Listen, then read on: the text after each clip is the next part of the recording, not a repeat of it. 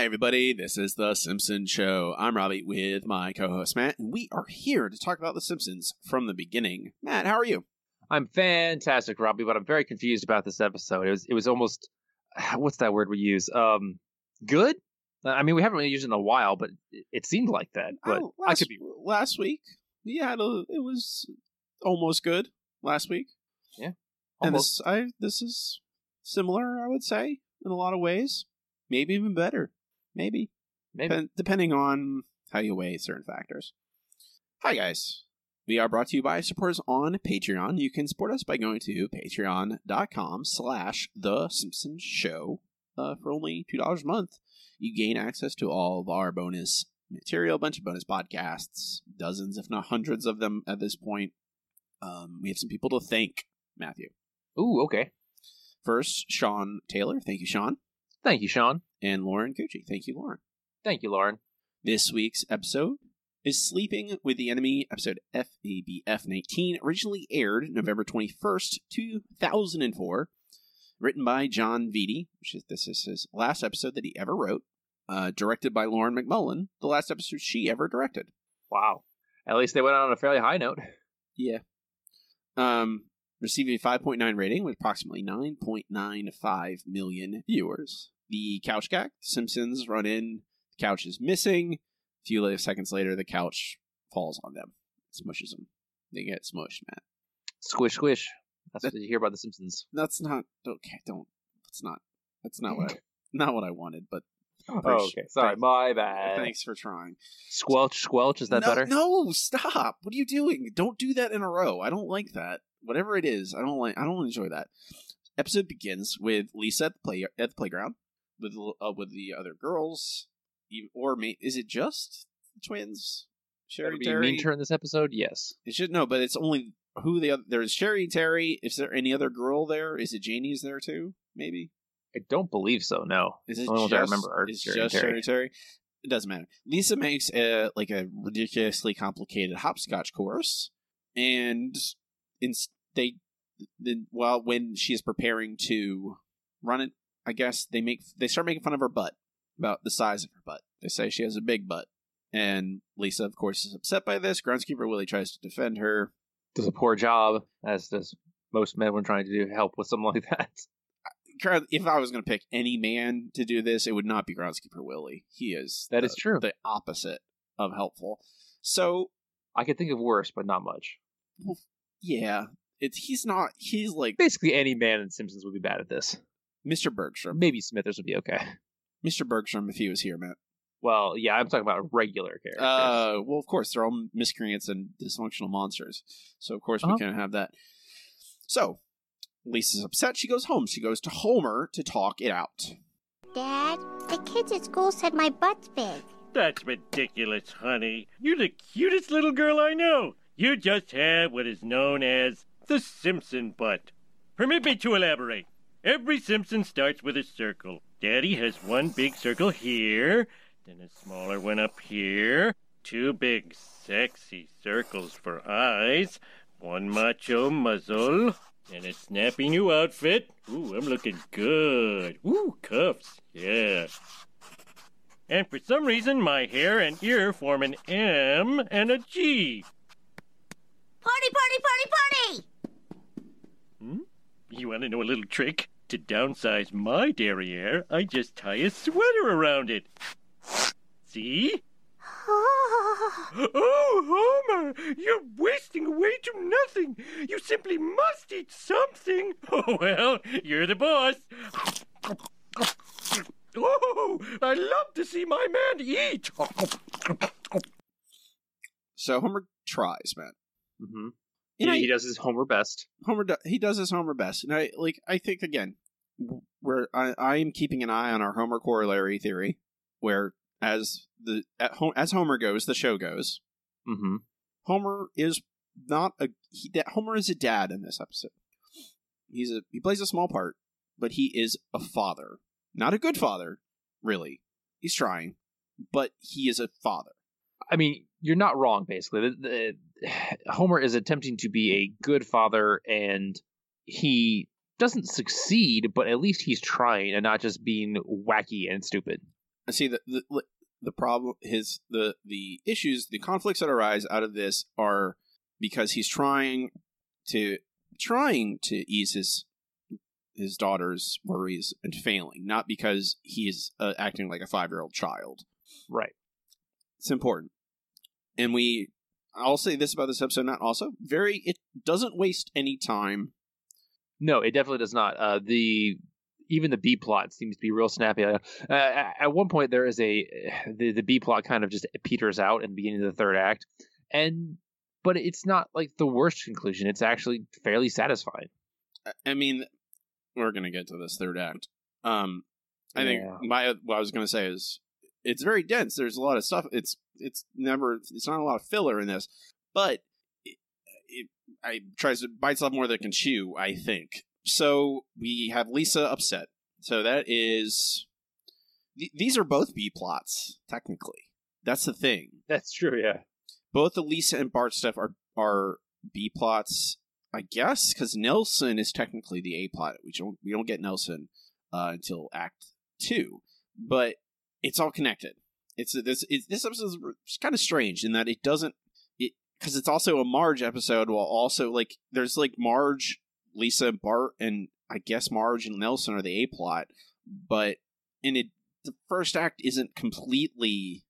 It isn't like, inciting incident issues, because both of these... It's true. The first act is literally setting up both of the B plots, or the B and C plot, or however you want to do it. Yeah. And also setting up the A plot, so it does a lot of work in the first act, so it's not useless like most episodes have been. No, it feels cogent. It's just strange how they lay it out.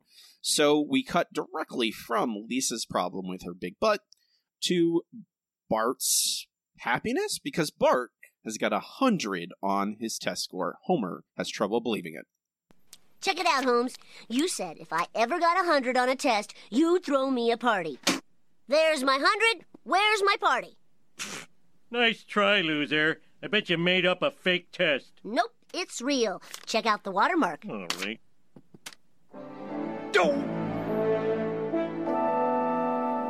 Aha!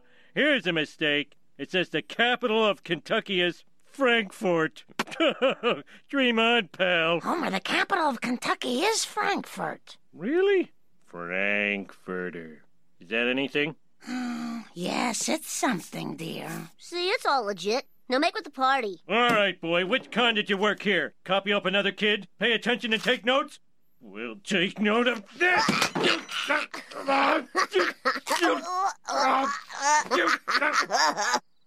Bart really did get 100. I gave a test on state capitals, but I forgot to roll up the map.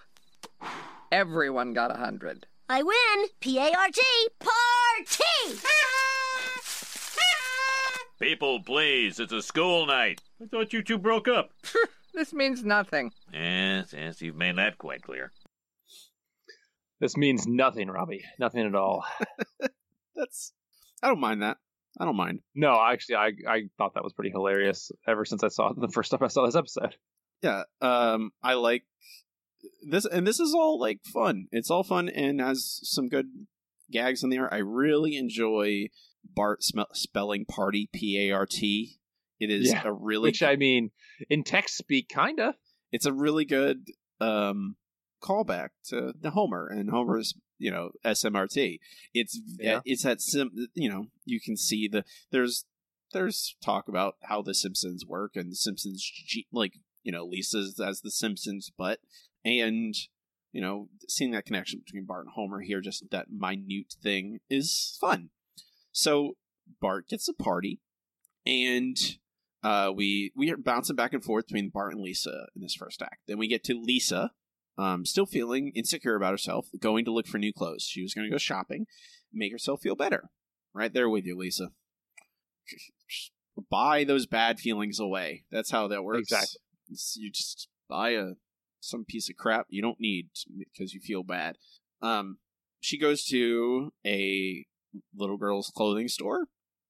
This is the one part of it. Like, I feel like the rest of this with Lisa, everything else, I think does an all right job of demonstrating the issues she's facing, demonstrating how culture treats women's bodies and girls' bodies and issues with how you eat and all that stuff. I think it does a pretty good job, honestly. It does. It really does, because the not nervousness, anxiety Lisa feels about her body is something that you would hope at the very least would be restricted to, at least older people, but it's not, especially in this day and age. It seems like it hits younger and younger girls especially, and it's depressing, but that's just the way it is. And I think the way The Simpsons handled it is actually fairly well done. Like, it's not perfect, but it's something. I mean, it's not terrible, and it treats Lisa as a 8-year-old girl, which are, the episodes that we tend to like is where they treat Lisa not only as the voice of the writers, but as a real character with their own motivations. I think this episode does a really good job of that. It's just really depressing, for all. It is depressing, and I don't like this. I don't like this. This, like you said, it's not perfect. I think my complaint is this section right here, because this is the part where it's like, it feels it, because I don't know, the rest of this episode, it treats it fairly real, fairly down to earth about Lisa struggling with how she looks and what she's eating and exercise and all that stuff. But this, she goes to the store and immediately it's just like, oh yeah, all the clothing, the dresses are just a strip of fabric, and like she watches a fashion show on a television and the model literally disappears when he turns sideways. And I don't know. I don't like this. I don't know. I feel like I'm waffling, but I don't like this because it makes it too cartoonish, I think, where it's a serious subject and they seem to be taking light with it in a way that makes it not feel good. It's just, it doesn't, I think it's like, yeah, certainly the fashion industry is a part of it, but it's not even just that, it's a combination of a lot of things. And by Lisa going to this store, and I'm going to point this out too, like a gay stereotype as the worker. Yeah. Like, come on, guys. Like, I know. I mean, that's the thing. Like, it's too, like, Simpsons have done that a lot, but it's at a point where I'm just like, you don't lie. But all the clothes are tiny. Everyone treats it as normal. There's other girls there who have that same, like, I want to lose weight. I want to be skinny. We cut back to Bart's story because Marge, doing her best as a mother to honor Bart's, he did get 100 on a test, regardless if it was just because Miss Krabappel forgot to pull the map up. He gets a party. So she throws Bart a party. Problem is, it's not a very good party. Oh boy, Barty's gonna party. He sure is, if he can keep up with these party animals. Aunt Patty, Aunt Selma, Grandma Bouvier, and da-da-da-da-da-da, Grandpa! Plus your schoolyard chums, Martin and Ralph. Bart's my bestest boyfriend. Oh, Mom, this guest list sucks. It's the best I could do on such short notice. Oh, where's Milhouse? He's got the measles, but we've got him on speakerphone. Rock on! The first time I met Bart was at recess in first grade. Oh, I told him to use a landline. Okay, gang, let's get this party started. Or should I say, Barted? Huh? For our first game, I need everyone to draw a picture of President Eisenhower. I drew him with Canadian Prime Minister Louis Saint Laurent. Their relationship was frosty at best. Oh.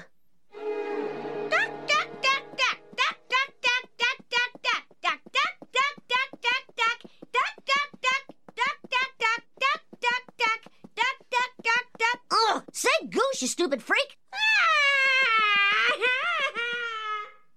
To be fair, that's what I would do if someone just ran around saying duck, duck, duck, duck, duck a whole bunch. I mean, I feel sorry for Ralph, but Bart is, he's not having a great time. No, and then my biggest problem with this is I just have to ask myself, why did the party have to be thrown on such short notice? Like, Marge's like, oh, this is the best I could do on short notice. Why didn't you just wait then until you could get some better people? Okay. Bart wanted the party now. Huh? He demanded it. That's fair. I mean, that's the thing. Like, I don't I don't mind this because, yeah, kids are ridiculous and do want things on a moment's notice. And Bart is pretty excited about his party, so he wants it now. He's like literally, when he has 100 on a test, he literally, the first thing he does is go up to Homer and say, "Where's my party?" Yeah. He doesn't go, "Oh, whoa, we need to wait for a party." No, he wants a party. So Marge does her best to give him a party. And I really like Milhouse on speakerphone. It's very funny with the bad reception. Yeah. Which is funny because nowadays cell phones have better reception than landlines, but whatever. It depends. Depends where you. Some people don't have houses where their cell reception's not great, Matt. That's true.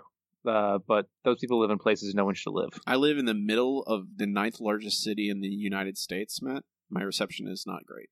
Well, yeah, I got nothing for that. Okay, thank you. Appreciate it. So, Bart's party's not good. Not doing so great. He's upset. He blames Marge. Fair enough. I don't know. It doesn't. He thinks the party's not great. Lisa shows up, and we get the end of Act 1. Mom, this was the worst party ever. Gee, I did the best I could. Well, here's Lisa. She'll save the party. Honey, sit down. Have a big slice of cake. What? I'm not fat enough already? How could you say that to me? Lisa, wait!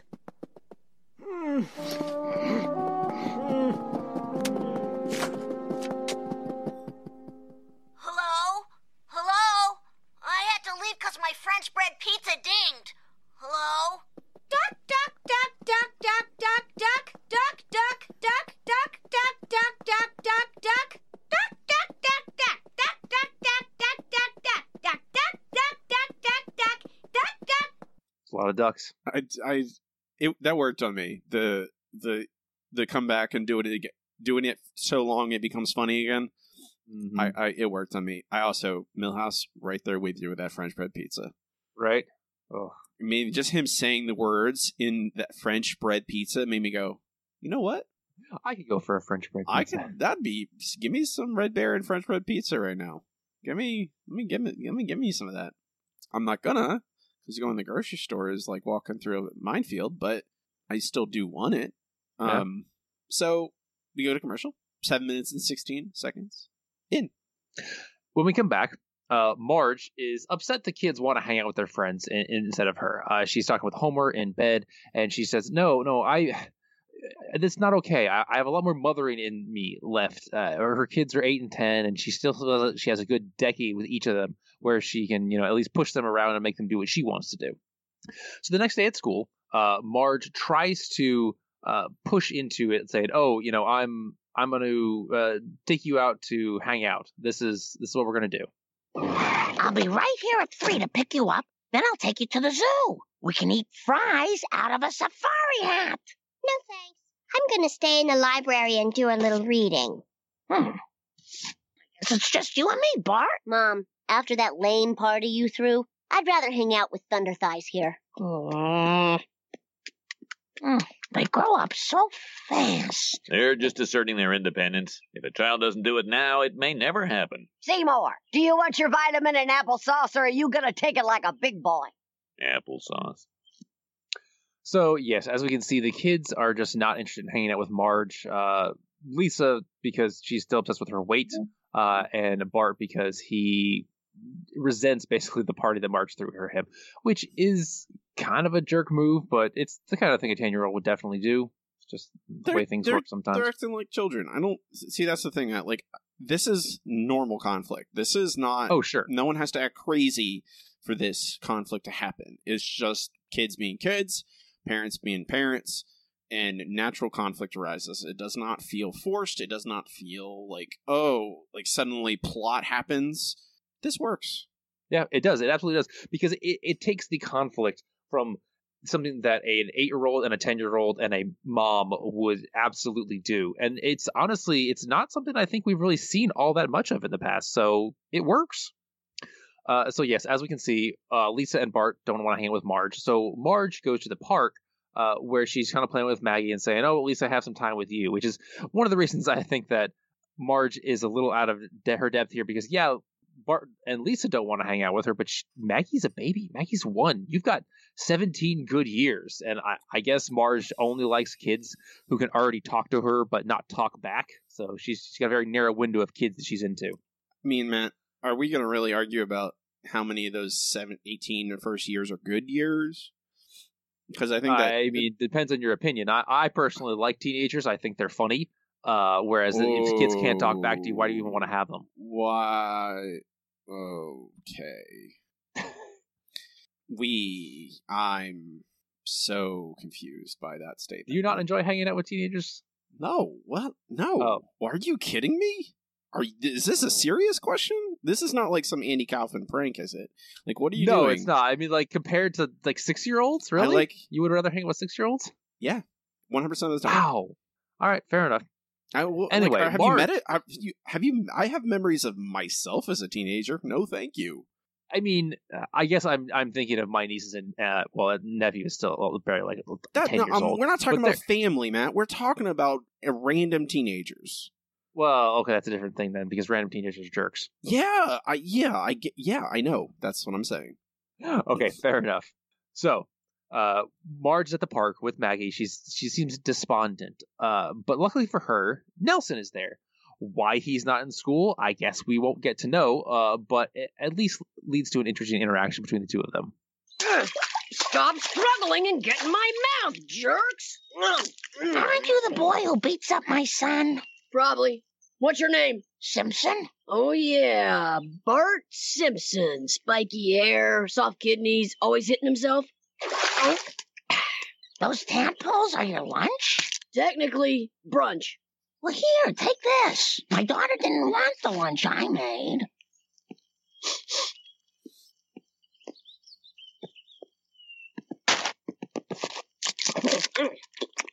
Oh, this sandwich rocks. My tadpoles seem crude by comparison.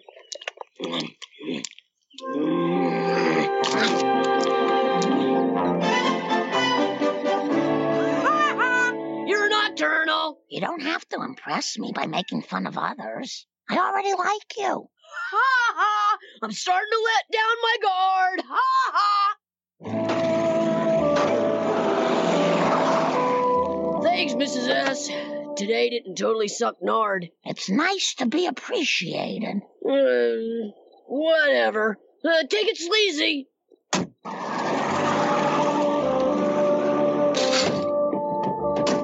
Mom? Nelson? I thought you were sleeping in the park tonight. Oh, that's okay. The kid don't bother me none. Hey, Nelson, say hello to Mo. He said he'd take you camping sometime. I said I might. So yes, as we can see, Nelson, well, he really appreciates the attention Marge is giving to him because his mom doesn't. Oh, and when she does, it doesn't turn out well. I thought one of the best gags of this whole sequence was Nelson has Marge drop him off at the house next door to his, which is still kind of run down, but has a fence and whatnot. And then once Marge drives away, he hops the fence into his actual yard with a bunch of cars and even more broken down home. This does a lot. This is really good. It's a little exaggerated, Nelson eating tadpoles, but it shows that Marge is a good mom. It shows that Marge is a much better mother than what Nelson's mother and we get a window only into the Simpsons family and their dysfunction. And this kind of recontextualizes their family and the fact that it could be much, much worse. Bart and Lisa are lucky to have Marge. And it also shows us, humanizes Nelson to a certain extent, makes him a more of a character. You still kind of have to forget about, I don't know, it's the Simpsons continuity. It kind of forgets about the fact that Marge has met Nelson many, many times. Oh, yeah. So she not knowing who it is, that's fine. I do kind of like the fact that the way they stage Nelson and when Nelson gets Lisa's lunch, because he warily comes up to the food. He's like a wild dog. Or he's like food for me. This is like he acts like he thinks it's a trick or something, like he's gonna get captured. And he grabs the food and then eats it. And then as he's eating, Marge approaches him and like, stands next to him. And it feels very much like that, it does a good job of demonstrating his attitude and his wariness around new people, around people that just give him something for no real, give him something without getting something in return. And it shows that Nelson doesn't understand that concept. Nelson is just this faceless, he's just a bully. He beats up Bart and they do a joke about how poor he is. This again, like, that's the other, like, this is the you said the word sad earlier, Matt, when you were talking about Lisa. Mm-hmm. This Nelson plot is just really sad. It is, because it makes you feel so bad for Nelson. He's such a deprived kid. Like, we've seen the other bullies, but we don't really get a lot of their background. We know that Jimbo's family is rich. We don't know why he bullies. Kearney is old enough to have kids and be divorced.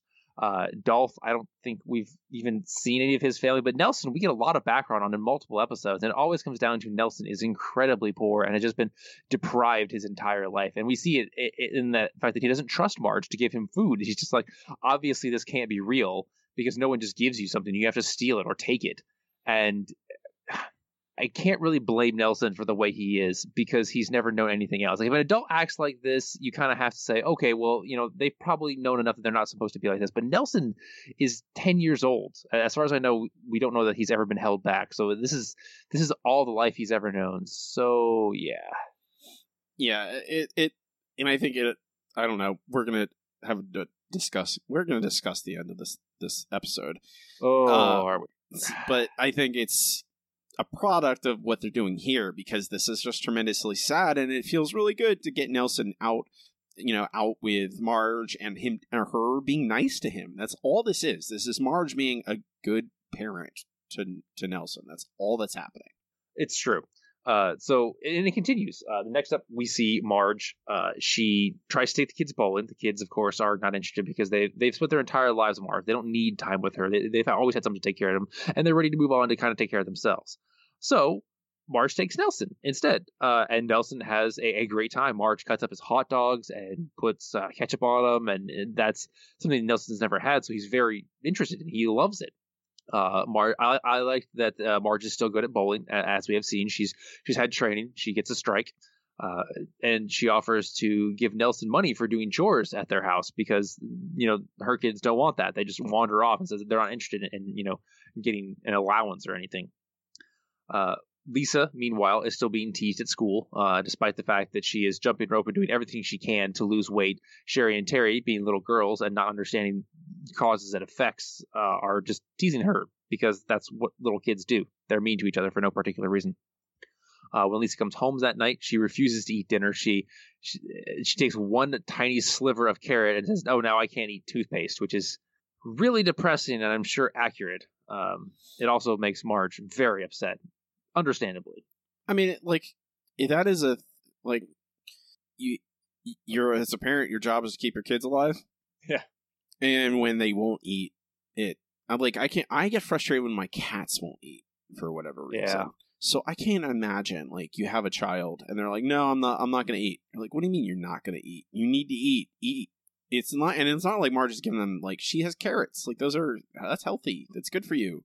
And Lisa's like just being, she is being neurotic about it, because it's a serious problem. But I don't know, it doesn't trivialize Lisa's issues. I think that's the other thing. It's just like, they're at a, Marge can't understand why Lisa's this way. And so they're just kind of butting heads against it. Right. It's just the way it has to be. It doesn't say it has to be, the way it is for a lot of families these days. And it's very sad. Everything's just very sad. A lot of sad. The Lisa B plot is sad. The Nelson plot is sad. The Bart plot is fine. It's not sad. I'll say that. I guess the Bart stuff isn't you know. Yeah, and it pretty much goes away at this point, so that Bart can be part of the main plot with Nelson. It doesn't go away. I think it merges. I think it merges. You're right. Merges. Yeah. It becomes a part of the Nelson plot. Yeah. Speaking of which, at that point, once Lisa refuses to actually eat for dinner, they are interrupted by Nelson's mom, and yeah. Here's some money you gave my son. We don't want your charity. I didn't give your son charity. I gave him self-respect. Self-respect, huh? No wonder he came home with his vest all buttoned, like he was somebody. Go home to your son, Mrs. Muntz, and try not to have intercourse on the way. So yeah, I kind of cut it off there because that's awful. I understand Marge is upset, but that's not a cool thing to say. That's pretty awful. I'm with Marge. Sorry, Matt. With Marge on this one. That's fair. I mean, obviously, Nelson's mom is a terrible mother, and I'm not going to ever defend her in any way, but to feel like, oh yeah, don't have sex on the way home. Like, okay, yeah, I mean, maybe she wants to. No, Matt. No, here. No, I'm not. I'm not gonna. We're not. I'm not doing like defense of Nelson's mom in this instance. Nelson's mom literally. I don't know how she doesn't. Do they have a car? We don't know. But she literally, literally at nighttime when she could be doing something for Nelson, she literally came all the way to give money back to Marge that Nelson worked for. Nelson mowed the lawn. Yeah, not even a lot of money, a tiny amount of money. Nelson did work. Nelson worked for Marge, mowed the lawn, honest work. Marge complimented him on his ability, paid him for his work, for his chores. It's a thing a good mother does. And Nelson's mom came across town to throw the money back at Marge and tell her not to do this anymore. And it is a little bit mean on Marge's part to say something like that. But yeah, I have no pity for Nelson's mother in this instance. And you see the reaction from the family because you can't see that in the audio clip, but it pans. Yeah. The camera directly cuts to the rest of the family sitting at the dinner table. All of them are shocked by Marge saying something like that. And Lisa immediately eats the carrot because she is so alarmed by Marge's behavior. And it demonstrates Marge's attachment, and she is treating Nelson like her son at this point. Nelson is being abused by his mother, which is because she literally took his money from him. He worked for that money, and his mother took it away from him and gave it back to Marge. And it is, again, Marge says it's self-respect. Yeah, it's working for what you have earned, which is something that I'm sure Nelson has never been taught. And Nelson's mom basically stole his self-respect from him, and maybe it's a low road path to insult her like that, but at that point you just want to inflict as much pain as possible, so who cares? That's true. So yes, at this point we see Nelson pops up at the Simpson home. We don't really know when it is, but it's very shortly afterwards. It's at nighttime. We don't know. We see Nelson walk through the city at night, so it's nighttime. Yes, it's nighttime. We're not sure exactly when. But we find out that Nelson's mom left for Hollywood to become an actress, which, yeah, that sounds about right. So luckily, Marge takes him in, and he gets to sleep in Bart's bed. And that's when we go to commercial. Bart is lower bunk. Yeah, but the lower bunk, a.k.a. under the bed. Under the bed. I mean, I think that this episode that's my complaint about this episode. It invites so many issues, about questions about how, there's things that just don't get resolved. And there is just this issue where Marge is favoring Nelson over Bart. Never really resolved. There's never, we don't get Bart talking to Marge about this issue or anything like that. It's just there until Nelson leaves. What happens, Matt? Did you say we go to commercial? We go to commercial. We come back from commercial 14 minutes and 46 seconds in. Bart is mad, probably because he had to sleep under the bed. Yeah. I'm guessing. But Marge has made him pancakes, and pancakes are waiting for him at breakfast. He doesn't want to eat them. Nelson also gets pancakes. And then as soon as Marge leaves the room, Nelson makes Bart eat his pancakes. Tells him to clean his plate. And Bart does because he doesn't want to get beat up. As Matt puts it, Nelson forces him to appreciate Marge through violence. Maybe not the most constructive way. No, definitely not. But, it's a thing. It's how Nelson knows to operate. Right. Also, I would also say I would not enforce children to clean their plate. You don't want to give... That leads to bad things. Eating habits, yeah. You should eat until you're full, or until you're satiated. That's a good way to look at it. So Nelson, we get a scene with Nelson and Homer. Homer uses Nelson's teeth as a beer opener. Nelson's teeth hurt all the time, so he's going to go to a doctor for teeth. Or that's like having a lawyer for your hair. Oh God, that's sad, but so realistic to some people. It seems like. Poor Nelson. I mean, Nelson would not go to a dentist, Matt. Nelson would never have gone to a dentist. No, ever. So we get this kind of like a couple scenes with Nelson at the Simpsons house. He's living there now. We then cut to Bart waking up. He's sleeping on a cot now. Doing better than, I guess, under the bed. It's an improvement. Yeah. We cut to him waking up suddenly at night out of hearing some strange noise in the house. Papa, can you hear me? Papa, can you see me? Papa, can you find me in the night? Papa, are you near me? Papa, can you hear me? Papa, can you help me not be frightened? Looking at the skies, I seem to see a million eyes. Which ones are yours? I gotta do something about him. Huh?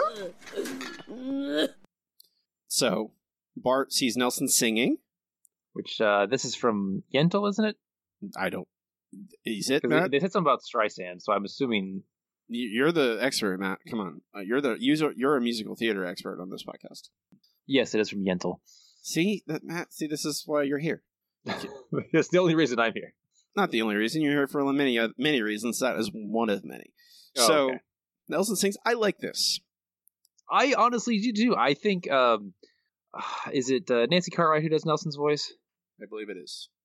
She does an amazing job of singing as Nelson, and honestly, it's not that bad a rendition of the song as far as I can tell. I'm honestly just really impressed. Well, Nelson does not have a nice voice. No. But that's the point. Like, Nelson is kind of an ugly character, but it can still be very effective at communicating, his feelings and his emotions. And this is another, it really does a good job of communicating his sadness. And again, just tremendously sad. And Bart's just like, okay, I can't deal with this. We need to do something about this. And then it cuts to, and Bart is kind of, Bart becomes a sort of POV character for us, the audience, at this point. That you say that his B plot kind of ends and merges. He effectively is he's us now. He's the audience to the Simpsons house. And this is the way for them to I don't know, sort of shoehorn him into a solution for Nelson. Yeah, basically. They have him see, Nelson is in a state where he is singing show tunes in the middle of the night about missing his father. So we need to do something about it. We also see him see Lisa in the kitchen in the middle of the night where she tests herself, where there's a giant Labor Day cake for Lenny. I guess Lenny loves Labor Day. I mean, everyone seems to love Lenny. He was the only one they were really concerned about when the nuclear power plant was going to meltdown. So, maybe Labor Day is Lenny's birthday. Maybe, or maybe it's too lazy to put Happy Birthday. Happy Labor Day was easier. Or maybe Lenny's just a big unions right advocate. Maybe he's a unionist. But Lisa tests herself. She's going to eat. I'll just have a dollop of icing. And that's it. But she can't, because she's been starving herself. She then gorges on this cake, eats it all, binges on the cake, and again, terribly sad. Just terribly sad because this is true. This happens. I myself have settled into patterns of behavior like this about food, where you're like, oh, I'm going to be disciplined. I'm going to eat this much and that's it. And then you're like, no, I'm just going to, and then you fall into this roller coaster of like, no, I'm going to starve myself and then binge. You know, it's a destructive, self-destructive behavior. And it's really hard to see Lisa do this. It is, because it's so realistic, and Lisa's plot through this whole episode, as we said, is very realistic to a lot of younger girls, especially, and it hurts to see this, because I know I've had issues when I wait, and I've had this exact same feeling, and it hurts to see your problems represented on the screen, especially in an episode like this where there's no fix for it or whatever. And here, Matt, this is where I'm going to draw the line. Right here, right after this scene, because we get two scenes. Bart wandering downstairs in the middle of the night. Mm-hmm. We get two heartfelt scenes. We see, and both very sad. Nelson singing, wondering where his dad is.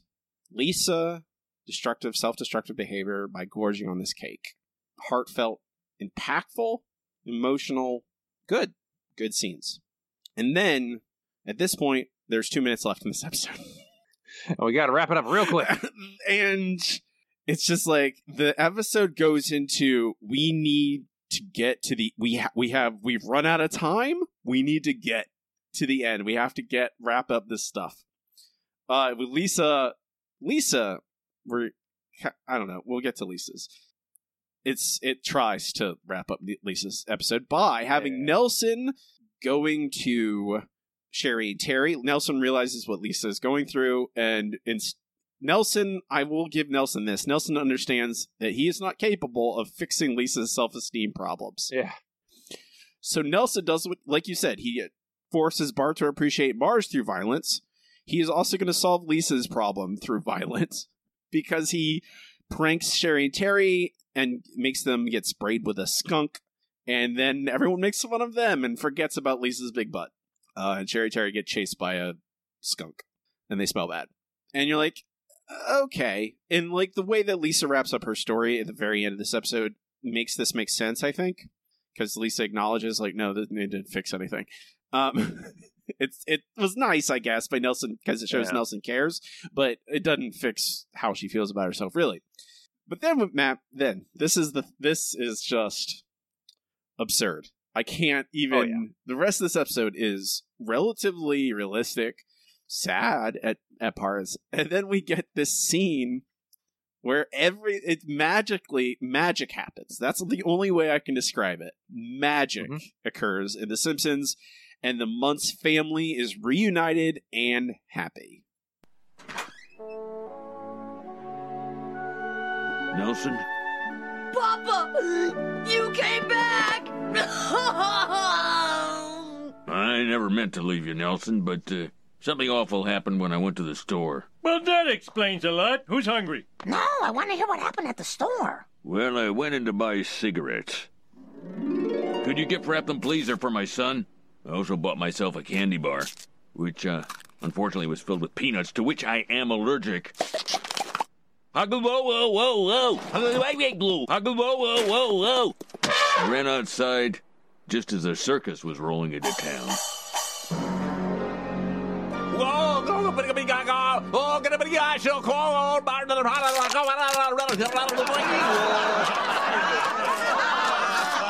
And that's where I found him. I brought him back here so he could take Nelson away and my bruises would heal. I want to give you a home again, son. And so do I. Mom! I got an acting job from the third director I slept with. I play Lady Macbeth. I don't have to take my top off, but I do anyway. Well, I'm glad everything worked out so well. Yep, the Munches are back in business. Yep, the 4 Munces. Thanks for finding my dad, Bart. And thanks, lady, for making me feel good about myself. So, now that you're happy again, I guess you won't beat me up at school anymore. I wish it were that simple. I really do. What, Robbie? Matt. Mm-hmm. This episode, up until this point, was very good. Very good. Like, like, there's some critiques, but, well, honestly, a very good episode up until this point. Then this one scene is just insane. This is insane. Yep. Bart, I'm going to lay it out. Bart, by the way, why is Bart, like, why when they cut to this circus, Bart is dressed like it's the 20s? And everyone else is too, by the way. Bart and the rest of the crowd are dressed like it's 1922. Well, because this is not the kind of act you would see in a circus today, so they have to make it seem like it's in the past, I guess. But it's happening now.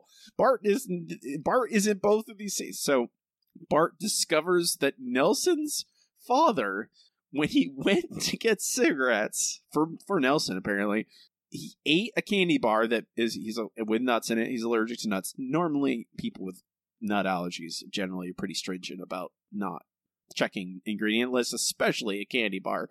Come on. That's like, again, that's a very minor point of incredulity for me, considering that next he is then abducted by a circus and forced into a freak show where I assume they constantly pelt him with peanuts, and so his allergies are constantly activated? Because he's been gone for a long time, right? Supposedly, yeah. And I guess because they were throwing peanuts at him the whole time, that's what brought it about. So, and then he's back. Nelson's dad has come back. He's saved by Bart. We don't see that either. How does he... Bart. So this man is imprisoned by a circus. That is an entire episode where Bart breaks Nelson's dad out of circus jail. You don't get that. I assume Bart just goes, hey, this is a person, you need to let him out. And they're like, oh, really? Oh, dang, what okay. What did they think he was before? Of course he's a person. What did they think he was, like a misformed ape? Like, that's, like, of course, that's a man. Of course. That's the thing. And then, so Nelson's dad is back. Nelson's mom just strolls. Why does she stroll into the Simpsons' house? How does she know to be at the Simpsons' house? I guess she went home and realized, oh, no one's there. I know where he'll be. Does she know Nelson's dad is back? Because she's not surprised at all. Maybe she knew where he was the whole time and just didn't like him very much. So we get, like, this weird... it's a weird fairy tale happy ending for Nelson. And tonally, it is like you're driving in a car, you're nice and happy on the highway, and then you run it directly into a brick wall. Like... It is incongruous with the rest of this episode. It makes no sense with everything else that happens in this episode. What happens? We just forgive Nelson's mother? Is she just she's okay now, it's fine. Yeah, she got a job, so that's totally cool. And Nelson's dad was a freak, captured and forced to be a freak in a freak show. That's also cool, or whatever. That's okay. And Nelson is happy again. And we immediately forget all this happens because Nelson is basically just alone with his mother again, probably the next time we see him. Yep, exactly. I don't know why. Like, I understand here. This is I thought about this. This is the conundrum this episode creates by doing this plot, where Nelson is adopted by Marge, and Marge is clearly a good mother to him, and his own mother is terrible. Mm-hmm. So here's the conundrum. But the problem was, Robbie, that he didn't have a father, so now he does, so it makes it all better. I disagree. I think we all disagree. But it made it so, well, we have to get back to this task. Well, Nelson can't live with the Simpsons forever, unless we rewrite every I mean, it probably would be interesting if you had that experiment for a while and give Nelson a room and have him, like, be a member of the family for a while. That'd be interesting. But they're not. The show at this point is not going to do that. They have to get Nelson out of the house again. Give him a back to his original living situation, or at least a new one. And how do we do that without it being terribly sad? Because what we've established is, well, his own mother is terrible and clearly doesn't care about him that much. So if we send him back to his own mother, where she takes custody back for some reason, like we orchestrate some court thing, like a throwaway line of the court says, you have to go back with your mom. That's terribly sad. Yeah. So we can't do that. So instead, they have this really contrived ending for him where his father and mother both come back, both have jobs, both are happy, and are together again, and Nelson has a happy, loving family. Except it doesn't, it's just tonal whiplash, and they are not going to stick to it they don't. Of course not. I don't, are we going to see, I haven't watched the rest of season 16. Are we going to get references to Nelson's dad? I believe this is the last time we see Nelson's dad. Okay, then. It's just, I don't know why they did this with that. So then we cut immediately after. This is immediately after that scene. We have the family alone. Nelson and his parents are out of the house. So is Mo, who is there for whatever reason. And then we get the end of the episode. They're a family again. And so are we. What happened? Sometimes you have to adopt your son's bully in order to bring your own family temporarily closer. And Lisa, what have you learned? Nothing. Like many women, I still have an unhealthy obsession with my weight. But talking about the problem is the first step towards a solution, right? I guess, but there's a long way to go. Come on, say something conclusive. I'm afraid this is a very open-ended problem. Oh, open-ended? Come on, Lisa. Say everything's fine. Everything's fine. That was you. Prove it. See that? Here, man. That is like Lisa going, I mean, yeah, it's better. It's better, but it's not solved. Yes, but it's The Simpsons making fun of the fact that the problem is not perfectly solved, which I am generally okay with. Sometimes it's a bit much. I think we've gone over my hatred for the Island episode that I can never remember the name of. Das Bus, man. It's easy. Das Bus. I don't know. I think I put it out of my mind every time. Anyway, but this, I don't know. I kind of like this one. This is fine. Yeah, this is fine. It's very much like, well, Lisa again is like one. It lends credence to the fact that her issues are not something that can be easily solved. I think that it's a tip of the hat to the real world and real issues with body image and how you feel about your own body. It's not something you just solve with one conversation. It is a thing you deal with for your life. And then it makes fun of the fact that no, but we need the show to have a happy ending, and the jokes about it. That's fine. That's totally fine. It's just, and that's over the credits, by the way. Some of that conversation is happening over the end credits, which tells me because they ran out of time. They couldn't cut anything else. Obviously, they ran out of time. That is literally like a lot of the times I would say no, they could have done this or that, but literally they ran out of time. This episode's pretty dense, and if they could have it stands out like a sore thumb. That last scene with Nelson, it is so jarring. It is so completely not belonging in this episode. And I don't know. I don't know what you do. That you could just make it, Nelson's mother takes custody of him again. She's back. And she takes custody. Maybe you have a heartfelt scene where Nelson's mom's and apologizes to Marge and to Nelson and asks that he give her a shot again. That's the best I could come up with. Yeah, that's the only thing is something happens to Nelson's mom where she decides that she wants to be a good mom. And yeah, not so much. And do her best, or we cut to a scene where Marge is teaching her how to be a good mom. Maybe, yeah, that's a good idea. Have a little joke about her having her inclination is wrong, and Marge shows her the correct way. That's something. All I know is that that scene. Here, Matt, this is me even saying that scene is really the only bad scene in this episode. I don't really like the clothing store scene earlier, but I think it's fine. It works in the context of the episode because it's the kind of thing, if Lisa decided, I'm going to go get some clothes to hide my whatever, my completely non-existent overweight physique, and the kind of thing she would find. It's not comfortable, but I get it. Yeah, this scene, it fits in this episode. This scene, it feels like a Scully Years episode wandered in as a Bigfoot. It just wandered in to this episode, looked at the camera for a second, and then walked away. That's what it feels like. It's just crazy. I don't know what that means to this episode. I don't know how you judge this episode because of that one scene. I don't know, but we're gonna have to talk it out, Matt, at the end of the episode. End of this episode when we rank it. We'll rank it at the end of the show. Oh, Robbie, is this episode broken? Obviously not.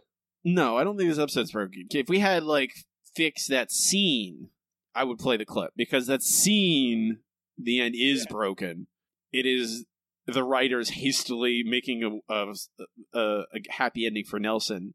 Like if that scene flash out and Nelson was imagining all of that, like he does. That would be depressing, but more realistic. Yeah, it's like the ending of Brazil. Like it would be like incredibly upsetting, but it would feel like it belongs. But this episode is not broken. The episode largely is good until you get to that scene, and then you're like, oh no! Like they had to deal with all the things that happened, and they're like, well, how do we wrap this up? Nelson's dad is back, and he was captured by a circus. You're like, he couldn't just say like, oh well, I left because the burden of being a father was crushing me, and so I ran away, but now I'm back because I realized that was the wrong thing to do. But you can't do that in 2-minute scene because that's too heavy. So I don't know. We move on to our next segment. It's time for comments from the news group. Okay, here we are. Alt.nerd.obsessive. Comments from the news group is where I look through the nohomers.net forum. It's still there. You guys can still check it out if you want. Look at as they have all these episodes cataloged if you really want to track any episode down, honestly, and see what people thought of the episode, see what the consensus was at the time, and as time has moved on.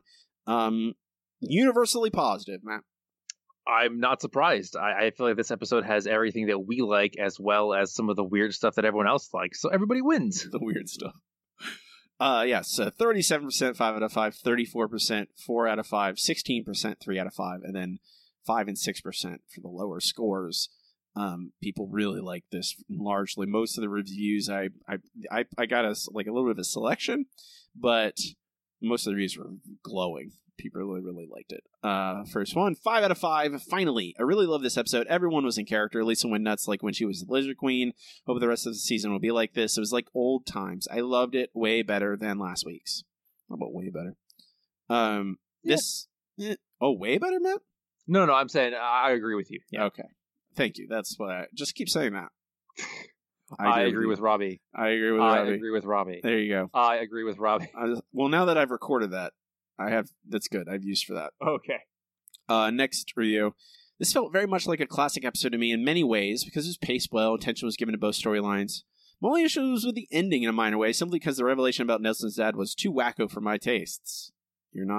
That's not a crazy opinion. Overall, though, I thought there were more funny moments in this one than both episodes so far this season. Nothing felt uncomfortably flat. A couple bits were unnecessary, like the second outing for Ralph's Duck, Duck, Duck. This time around, I like the meta reference about how to draw Homer. For the love of God, why can't every director be Lauren McMullen? In all seriousness, this was the best McMullen episode to date. Just absolutely gorgeous throughout. Give more thoughts on the episode later. I thought it was great. Well, I have some bad news for you about Lauren McMullen. No more Simpsons from her. Finally, well, it wasn't bad, but it wasn't great. I missed a bit of the third act, but I think they should have had more of Nelson living with the Simpsons. Maybe have a movement at the beginning of the second act. I wonder if we will ever see more of Nelson's father and mother. I have some bad news. We'll see his mom a lot more. His dad, not so much. No. The Lisa subplot was okay. It didn't have many laughs. No kidding. Not many laughs about the little girl suffering with body image issues. No kidding. Maybe some things are okay not to have a lot of comedy, guys. That's my hot take. The ending was the worst part. All in all, this is a pretty good episode. And let's hope that they improve as the season grows older. 3 out of 5. 3.5 out of 5. Yeah. I mean, I don't know, Matt. Just don't know. I don't know. I try and usually these reviews help pull out some precision in my thoughts about how I feel about an episode. I'm still kind of unsure about this. But we can move on to our next segment. It's time for listener question of the week. Let's try one more number. Yellow. KBBL is going to give me something stupid. The hot dog. We have a wiener. Yellow. Our listener question of the week this week is, what is your favorite Marge episode? Probably going to be a bunch of series of these favorite blank character episodes throughout this season, like we did quotes last season. Tons of great answers, tons of very thoughtful answers. Matt, take it away. All right, our first one is from Alex. My favorite has to be Marge and the Lamb, a classic Marge episode with a solid story and character development, plus good waffles stick together. That's true. Also, engine block eggs. Better than you'd expect. Just don't put them on the actual engine. Anyway, from Matthew, a streetcar named Marge. I love the parallels between the play and The Simpsons. It's some of the show's best parody work for me. The moment with Marge in Flanders with the broken bottle kills me every time. And the end, where Homer gets it and Marge graciously acknowledges it, is heartwarming. Bonus points for Llewellyn Sinclair, my favorite John Lovitz guest character, not originating on another show, and the Ayn Rand School for Tots. It's one of the few Simpsons episodes I got my dad, who doesn't get cartoons, to watch and enjoy. I can definitely see that. There's so many levels in that episode. It's so wonderful. From Benjamin, The Twisted World of Marge Simpson. I don't hate you for failing. I love you for trying. Also, bonus points to Whitey Whackers, of course. Rest in peace. From Tim, when in doubt, choose Marge versus the monorail. No, seriously, this shows Marge at her essence. Concerned for everyone's safety, she does a startling amount of research showing the monorail to be a really bad idea, presents it and is ignored. Eventually, Homer earns hero status through his usual dumb luck. Yeah, despite Marge versus the monorail being, I'm pretty sure, in our top 5, I feel like that's the one thing that we didn't really get into, is how Homer saves the day by pure dumb luck in that one. I mean, are you telling me that you don't like the fact that a mid-30s dumb white man earns hero status from doing nothing? Robbie, that's far too like real life for me to enjoy it. I'm sorry. Anyway, from Timothy, I'm going to go out on a limb here, so to speak, and throw down for season 31's Marge the Lumberjill. Not heavy on the jokes, but a very well written and visually great episode that in a low key way hits right in the feels. Probably in the top 5 of the post classic era. I will give, I recall, I will give anyone credit for picking a non-classic year episode to highlight. Absolutely. From Lauren, I have to go with scenes from the class struggle in Springfield. This episode is extremely relatable about how clothes affects how you feel about yourself and how you present yourself. Additionally, the wanting to fit in doesn't die with high school, but continues throughout your whole life. Marge's journey throughout this episode is understandable, but it is really heartwarming when she realizes that she's changing for the worse and decides against it because she loves her family for who they are. After 32 years of all her struggles with these type of women and other horrible people, I think it's time she is given a nice friend. That's true, because we had Ruth Powers for a while, but I feel like they should bring her back in a more consistent capacity. Obviously, as we've seen, they're redoing some of the voices for Apu and Carl to be less horrible. Maybe it's time Marge got a consistent friend that's better than Luann Van Houten. Wait a minute, Matt. Are you telling me that women have friends? I am saying that, actually. I don't know if you know this, but women tend to have a lot of friends. So depends on the woman. That's true. From Matt, the Springfield connection. When the family is sitting down for breakfast is an exceptional scene. You get a sense of what each member's personality brings to the table, no pun intended. Bart being proud and offering hypothetical situations for Marge. Lisa being proud and making sure Marge is constitutional. Homer being proud and taking Marge's pepper spray for a south of the border experience. Incapacitating. Basically, that is Homer using Marge's achievements for his own gain, which is Homer. Or really any middle-aged white male. Anyway, from Derek, scenes from the class struggle in Springfield is one of my favorite Simpsons episodes, let alone Marge episodes. The more doleful tone of season 7 lends itself so well to Marge's character. I remember Marge's struggles during this episode being really hard-hitting to me watching as a kid and still resonate with me now. Is it weird that I, a 24-year-old boy, identify so much with a 36-year-old housewife, or is it just testament to how well-crafted the episode is? It's the latter. This episode is fantastic.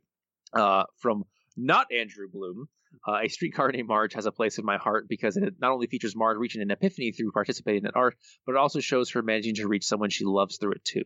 Plus, the New Orleans songs is underrated among classic Simpsons tunes. I will definitely give him the last bit. And the first bit too. Matt. If you're going to read, you got to read the whole gag. It's a Halloween gag for the Twitter name. You got to do the whole thing. You can't just read Not Andrew Bloom. But it's funnier this way. No, what are you again, I said this before we started recording, but every day, every time I talk to Matt reveals more the Mattness of him, where he demonstrates how Matt he is. This isn't the way you read it, Matt, is not funnier. You live in your own joke world. I don't know how to explain it to you. That is fair. Not Andrew Bloom, the thing that killed him. You read the whole joke. Half a joke is not funny, Matt. I don't know where you are from or what world you grew up. I mean, you grew up in Lakeland and Ocala, and so horrible places without actual humor. Yes. Yeah. Yes. So I guess it makes sense. Okay. From @BortATX, Marge Be Not Proud is the perfect display of Marge and Bart's relationship. This is a much watch for any new viewer. Absolutely. From Matt Energy Turtle, the Twisted World of Marge Simpson. Those of us who toil away without glory fully understand wanting to feel like we're winners and how it feels when you lose after trying so hard. This episode encapsulates that perfectly. Absolutely. From at L Columbia 88, Springfield, or How I Learned to Stop Worrying, Lovely Last Gambling, where Homer saves Marge from Gambler. My grandma was a slot jockey and I love slots, so I identify with how addicting the win is. Though back in 93, the payouts were a lot higher than they are now. Almost certainly. From at Yes, It's Aaron. The easy answer would be Marge versus the monorail, but I think Lyle, Lily, and Homer and Nimoy carry that one, so I'll say The Way We Was. Our first glimpse into the past established the Marge character we know and love. Absolutely. From at Sawbury70, Marge on the Lam. So many iconic moments and one of Lionel Hutz's best appearances. Absolutely true. From at Hippie200, I'm just going to go with the first one that comes to mind, which is the Springfield connection. So many brilliant gags, and I love that Marge gets to be a badass and still hold on to her morals. Robbie, what's yours? Well, before I answer, I do. We talked about how we don't appreciate the end of the Springfield connection very much because it kind of just peters out with Marge quitting. But maybe Marge deciding that the only course of action is to stop being a police officer. Yeah, that's true. Sometimes the only way to win is not to play. Maybe might be a good choice. My answer is Brush with Greatness. I've talked about it a lot. I think it is always one of my favorites episodes in general. It is one of those, again, nostalgia episodes that I've seen so many times. I know frontwards and backwards. And it just shows Marge, again, it is one of those episodes where it demonstrates Marge's best qualities and that she is able to find something, like she's able to somehow find some maybe not good quality in Mr. Burns, but something that everyone can empathize with, his physical frailty. And everyone can find a way to be sympathetic with this mostly reprehensible character. Matt, what's your answer? My answer is Scenes from the Class Struggle in Springfield. Obviously a very popular answer, but one that it goes to show that just because you grow up and get out of high school, your interpersonal relationships, if anything, are more complex than they used to be. And this is Marge showing that off to a T. You still want to fit in, but you have so many more things to navigate now that you have a family and more obligations. And it so speaks to Marge's character, everything she does in this episode, and it's just wonderful. Next week's question: what is your favorite Lisa episode? Hitting hard, man. Yeah. You pick your favorite Lisa episode. I think I already know your answer, but I'm not sure. I'm going to think about mine. I think I know my answer, but I'm going to make sure. I'm going to ponder a little bit. Post this on our Twitter, which is at SimpsonsShowPod. You can email us at SimpsonsShowPod@gmail.com. And I'll post this question on our Patreon. I make it public so anyone can read and answer. Next up, Matt, it is time, once again, for the No Google Trivia Challenge. I am too smart. I am too smart. S-M-R-T. I mean S-M-A-R-R-T. The No Google Trivia Challenge is where Matt and I each challenge each other with 3 trivia questions. 1 easy, 1 medium, 1 hard, and try and stump the other. Matt has finally picked a charity that I can support for his victory in last season. What will that charity be, Matt? That is Public Knowledge. Is a group that works for a free internet. Is that their full? Yes, it's publicknowledge.org. Publicknowledge.org. They should probably work better at making sure that their own domain is number 1 on a Google search list and not number 4 on a Google search list. They're a nonprofit that's like 4 people. So. That's fair enough. I will be donating to Public Knowledge, and I'll encourage everyone else to do the same. Free and open internet is very important in becoming they're also more... big library supporters. Yes, libraries are also very important, and considering how many problems we have that can be sourced to social media nowadays, it's important to have laws that make sense about the internet. God forbid. Mm-hmm. Can't have that though, Matt. We can't have laws. Can't even treat the internet like a utility. We have that everyone needs. I mean, there's lots of things that everyone needs that we can't let the government. Wait, Matt, we can't. Those are dangerous ideas, man. You can't talk about them. FCC will hear you. They'll prosecute. I know. Come get me. You ready for an easy question, Matt? Ready. These are all from Lisa's Date with Density. Ooh, the Nelson episode. Love it. What alter ego does Homer use to get people to send him money with the telemarketing machine? I believe that's the Happy Dude episode. That is Happy Dude. Send $1 to Happy Dude. 742 Evergreen Terrace. All right. Your episode, or your trivia is from Marge on the Lam. What do Marge and Ruth Powers shoot on their, trip out in the world? Antique cans. You are correct. Precious antique cans. My precious antique cans. Your medium question, Matt. What car does Superintendent Chalmers purchase? Okay. It is a 1974 Honda Accord. I'm sorry, Matt. Damn it. It's a 1979 Honda Accord. Dang it. Oh, I got the decade right. All right. That's like what year is Lisa's Day with Density? Like 1990. Season 8, so 97. So like that. A public school superintendent buying an 18-year-old car. That tracks. That's about right. That tracks. Yep. Give me a medium question. All right, your medium question. What are Lionel Hutz's aliases in this episode? I feel so stupid. I'm Miguel Sanchez, I think. I don't remember. Is that it? Yeah, man. I can't. Okay. You got one of it. It's Miguel Sanchez and Dr. Nguyen Van Fok. That's how they pronounce it. I think it's supposed to be Dr. Win Van Fok. Yeah, that's the proper. I got one of them. Can I get a point? I mean, it's early in the season. I guess I can give you a point for Miguel Sanchez since he says like 800 times. Pity. That's my best friend, Matt. Uh-huh. Your hard question. I'll take it anytime. There's nothing wrong with pity. Your hard question. What is the program for Springfield Elementary's upcoming concert? Program. Program. What songs are they going to play? Oh, I like that noise. That's a good one. Yeah. I don't remember I have no clue. Like, I don't even remember there being anything about the Springfield Elementary orchestra in this. Well, Lisa's in music class when she sees right. Nelson serving. That's right. Yeah. Serving sees him out the window, and that's what gets her attention. She laughs, and then she gets the word tromboner. Yeah. And the program is on the chalkboard. And Mr. Largo says he doesn't read out the program, but he does say if there's an encore, we will play. We'll reprise Pop Goes the Weasel. So the three songs are Mary Had a Little Lamb, Pop Goes the Weasel, and Jimmy Crack Corn with a reprise of Pop Goes the Weasel if necessary. Wow. Okay. And of course there will be an encore. There's always. For children's concerts, there's always an encore because the parents are, of course, going to applaud.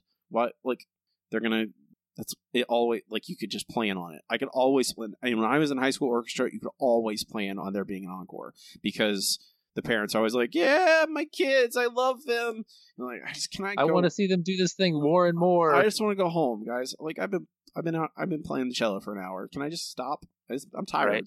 Right. I hate these clothes. Can I say that? I hate these clothes. What's my hard question, Matt? Your hard question, what is the total amount Marge is forced to pay in restitution? Something ridiculous because of the price of those antique cans. I'll say total amount $10,005. You're very close, actually. It is $2,000.50. Okay, that's not. My number is not close to that. Your number, Matt. I appreciate. It's not, but you got the kind of idea that it's like a large, several $1,000s, and then a tiny amount for the cans. Thank you for your pity. I appreciate your. I'm not giving you any points for it, but I don't get any points for. You said I was close though. Yeah, not close enough for points. Okay, I'm fine. It's fine because I have a lead. Matt's pity. That's what he will pay for feeling sorry for me. It will pay. I have a 1-point lead, 4-3 after 3 episodes. Mm-hmm. All right. With that, we can move on to our last segment. The segment we end every single episode with. It's time for our best episode ever. Best episode ever. Best episode ever is the part show where Matt and I rank the episodes categorically as we watch them chronologically, eventually compiling a list of every episode ever and how good they are. Okay, Matt. This episode's it's good until that almost 2-minute scene where like they ignore everything else that happens in the episode just to get Nelson out of the house. Yeah. And it's very bad 2 minutes of the otherwise good episode. It is. That's just so. What's okay? I'll start with a comparison here. Is this better or worse than last week's episode, All's Fair in Oven War? I think overall this episode is better. I had some very structural issues with that episode that I think this episode gets around. And honestly, without that little wrap up at the end with Nelson's family, I think this is actually a pretty darn good episode because you've got all the characters acting like themselves. You have conflict that makes sense with the characters being themselves, and all their plots interweave so that it makes sense that they will be going in and out of each other's stories. So it's not like, oh, the Lisa plot is completely separate from anyone else, or the Bart plot means he's not available for the main plot. And I know how hard that is to do in a story, is to make all your stories touch each other in ways that make sense. So honestly, I think it's definitely better than last week's episode. How much better? That's a tougher one. Well, right above also, okay, so it's better. I think I agree with you. Marginally better than last week's episode. I think it's funnier. Also, Oven War is pretty funny. I laughed in that, and I laughed at this a lot. This episode has more emotional depth, I would say, than last week's episode. Oh, for sure. But I don't think there's any. I don't think there's any. That's my issue, Matt. Is like, how do you weigh that scene with Nelson and his dad and his mom reconciling at the drop of a hat with circus freaks? Yeah. Like, that is worse than anything in All's Fair in Oven War. There's nothing in All's Fair in Oven War that I think is worse than that scene. Maybe it's a byproduct of the Scully years, but at this point, I'm just like, yeah, you know what? A bad third act it's not even a bad third act. Not that much of a detriment to me anymore. It's not that bad of a third act. It's a bad scene in the third act. It's the right. but the problem is almost the last. It's the second to last scene. It's basically the last scene of the episode, not counting that little bit with the family pegged on at the very end. You know, the ending matters. Endings to things matter a lot. It's what people remember. I think ultimately it still is better than All's Fair in Oven War, but is it better than They Save Lisa's Brain? Which is that is next, right above. And that's the tough one. Like, I feel like the two above it are really good because it's mom and pop art and They Save Lisa's Brain. And honestly, I really want to like it because They Save Lisa's Brain especially has a little bit of that wacky Scully years craziness, especially at the end where Stephen Hawking has a helicopter in his chair that saves Lisa, and quite frankly, that kind of thing to me is basically the offset of the Nelson thing in the end of this. So between the two of them, I actually think this is a little better. I would probably still put mom and pop art slightly above this though. Is it better than They Save Lisa's Brain? I think so, yes. It's tricky. So I'm not sure I agree with you. And you're right. The helicopter bit with the helicopter bit is it's pretty wacky. I don't mind it necessarily because it still delivers a message. You know, Stephen Hawking is there to say like, well, you know, just because people are smart doesn't make them perfect. You know, and you can't. You know, I think that's an important part of Lisa's character. It's really close. I'm kind of torn. Yeah. I would just have ties, but ties are boring. We're not going to have a tie. Yeah.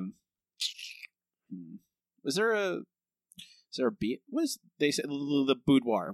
We discussed this. Homer's boudoir photos are the B plot for They Save Lisa's Brain. Okay, Matt, what are you going to say if I say that Sleeping with the Enemy is better or is worse than They Save Lisa's Brain? I disagree with you. Basically, I'm going to say that I think a lot of the wackiness that surrounds the whole Mensa thing is just, it's funny, but it's uncharacteristically wacky. Like all the changes that Mensa makes to Springfield are kind of interesting, but they're just a little too out there for me. The B plot is fine. I don't really care about the boudoir shoot whatsoever.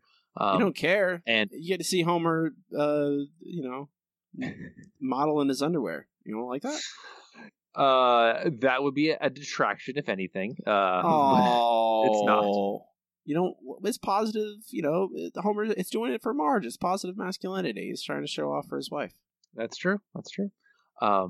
So yeah, honestly, I just think it is a more coherent plot in this episode, and it's more true to the characters. So They Say Lisa's Brain is pretty much a Lisa episode about Lisa interacting with something strange happening, whereas this episode is more you have an internal conflict among people, and honestly, it hits better for me. So we're just going to forget about the fact that Nelson's dad was in a... Like I said, when it comes to comparing these two, I put Stephen Hawking with a helicopter saving Lisa from a gazebo collapse offsets Nelson's dad at the circus. Okay, Matt. I just wanted you to defend your position because I agree with you.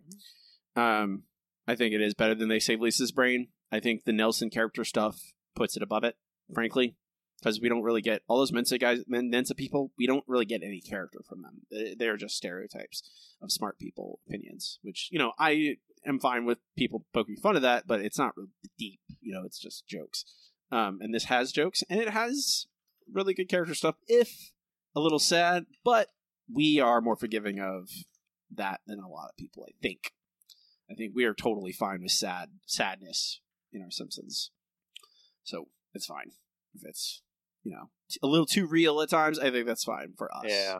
Which is what this episode, it can feel, with especially the Lisa and Nelson stuff, both. It is both like, oh, that's upsetting. However, Matt, we still have one more question to answer before we can go. Ooh. And that question is, do we shoot this episode out of the cannon? The cannon! The cannon! The cannon! The cannon! The cannon! So, Sleeping with the Enemy, is this... here's the question, Matt, but we never see Nelson's dad ever again. How can this episode be part of the canon? I mean... that is a good point, actually. I was just going to say, this episode is really good in terms of its characterization of Nelson, Marge, Bart, Lisa, even Homer. But you're right, if maybe Nelson's dad goes out for cigarettes again and gets caught up in something else, and that's why we never see him again. I'm mostly just messing with you. I think it's a part of our canon. I think I consider it's worthy. It does meaningful things with characters in it. I think it can become an important part of them. That scene is bothersome, and if that scene was something else, something more eloquent, it probably would be this would be 50 episodes higher, maybe. It might be the break top 100. It's possible. But that scene's there. But I still think it's part of the canon. And you're right, I think Nelson's dad just goes to get cigarettes again. And I mean, you can explain it away 10,000 different ways. But that's part of the canon forever, permanently. Of course, will never to be changed. And we can go up to the top of the list as we're working our way back down through the best episode ever list, determining what is and is not canonical. Our next episode is number 24 on the list, Matt. It is Raging Abe Simpson, his grumbling grandson, and the curse of the flying hellfish. That stays so hard, I would track you down and fight you if you tried to say it wasn't part of it. How old is Grandpa? I mean, at this point, as old as necessary to be a World War II vet. So like 100? Something like that, yeah. Okay. 110. I mean, he's in World War One, Matt. There's episodes of Grandpa as like a child in World War One. Mm-hmm. Pretty sure they are. I believe there was a news item when the last World War One veteran passed. I believe so as well. Yeah, I don't think there's any left. So how old is Grandpa? Yeah. Okay. Well, we don't have to worry about that. Yes, it's part of the canon. It's part of the Simpsons canon. It doesn't matter how old Grandpa is. Grandpa was old enough at the time for it to make sense. It's a fantastic episode. Flying hellfish. It makes Homer. It makes Grandpa look like a badass. It is, interesting and compelling, exciting. Even it's a fun adventure story. It homages a lot of those World War II stories and World War II movies that were certainly important to the writers at the time. It's great. Yeah. Nothing fired out of the cannon this week. We're keeping it all. Keeping it all for now. Our next episode, Matt. She Used to Be My Girl. Ooh. This is Chloe. I've never seen this episode. I'm not sure that I have. I mean, I've obviously seen it at one point or another, but I don't remember anything about it. It's Chloe. Kim Cattrall guest stars as Marge's old friend from high school, Chloe, who is successful. And Chloe invites Lisa to a UN women's conference, and Marge is jealous, and chaos hijinks ensue. Interesting. I guess. I don't remember. I've never seen this. I don't think I've ever. This is completely new to me. So we'll see how it goes. You got 2 pretty good episodes in a row, That's true. That's a start. For the post-Golden years, it's absolutely, it feels good. I'm pretty happy, frankly, that we've gotten this without misery. What happened? And this is the same production run as season 15. What? is going on? Like, what do they just go like, well, we need the good episodes for season 16 start, so we get people tricked? Is that what they did? I think so, yes. Okay. That's good to know. You can find this list on our website. It's thesimpsonshow.com. Find links to all our stuff, our Twitter, our RSS feed, and our Patreon. If you want to help us out, help support the show, help pay for hosting, get some extra bonus content along the way, we'd really appreciate you. Love all our patrons. You can find me, before you go, you can find me online on Twitter at Robbie Dorman. You follow me there. My website is robbiedorman.com, which includes links to all my other podcasts, which is the Handsome Boys Comics Hour. It's about comic books. The Zero Finesse. It's about a bunch of nerdy stuff. And my newest podcast, Cartoon Graveyard, where I and me and my co-hosts, we watch old, dead, crazy cartoons from the 80s and 90s and decide if we ever reboot them or not. You can also find links there to purchase my horror novels. My newest novel, War on Halloween, is a fun Halloween story about a family fighting for Halloween in a town controlled by a sinister reverend with secret occult powers. You can read it for free with Kindle Unlimited. Find it on Amazon. It's a great Halloween story. If you're looking for something spooky to read around Halloween, it's perfect. Go read it. It's so spoopy. I don't endorse that. You're right. It's genuinely scary. It's not spoopy. I don't use the words. I'm not going to use the word spoopy to try and sell my book. Matt does not participate in social media. You will not find him. That is true. However, I'm at this point going to say go listen to Robbie's new podcast because the latest one was about the Mighty Ducks cartoon, which I thought I might have dreamed up. And I have not listened to it yet, but I'm going to have to because I swear that was a fever dream I had. But maybe not. Maybe it was real. How do you feel about quack attacks, Matt? I'm all about the quack attacks. Then you'll love it because there's lots of quack attacking. Alien ducks. They're not aliens. Really? I thought they were aliens. Different dimension. I don't know. Right. I don't know if that counts as an alien. But they live they speak English. They live on a planet that has hockey and is functionally the same to ours, except they're ducks, and it's all about hockey. But they're also free. Like, it's a mess. It's it's not even, frankly, the problem is, Matt, that my Duck Show is not that bad for all the stuff we've watched so far. I thought it would be pretty good. It's pretty good. That might be too much, though. I will not. Okay. It is a crazy, crazy show. That'll do it for us today. I'm Robbie. And I'm Matt. And keep watching this as Shh.